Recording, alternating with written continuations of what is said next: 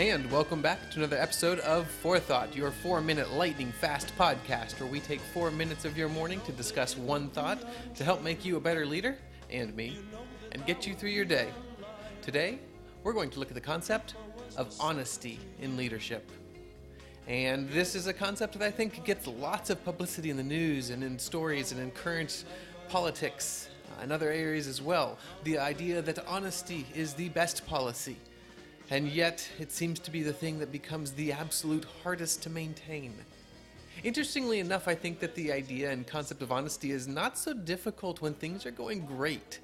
When you're sharing good news, honesty seems to be a bit easier. Of course, then the issue is trying not to inflate the truth, because you want a great story to become an incredibly great story. But honesty when things are not going so great perhaps is even more difficult. And I'll be the first to admit that I'm not necessarily a giant history buff myself, and I don't read the history books or love looking backwards as much as I love looking forwards.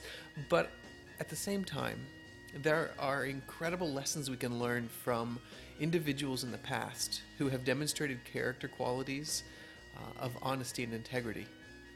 And there are some that I think everyone, at least in the United States, would quickly point to or think about on the topic of honesty. But one that was brought up in my research that maybe wouldn't be first or top on your list is Dwight D. Eisenhower.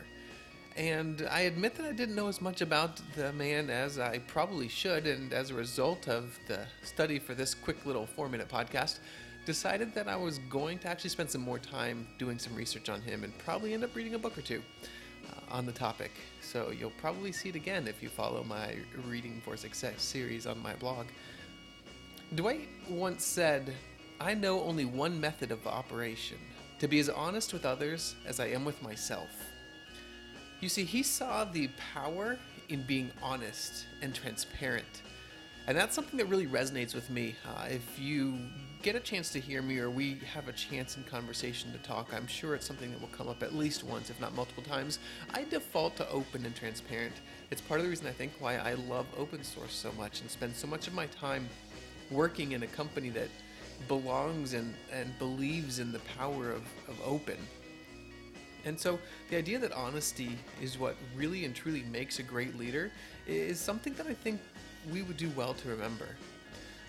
Another story that I read from Ike's, Dwight D. Eisenhower's nickname, came after the Normandy invasion with the fate of D-Day. He wrote a note in which he accepted the blame if it turned out to be a terrible failure. He said, "Our landings have failed, and I have withdrawn the troops. My decision to attack at this time and the place was based upon the best information available.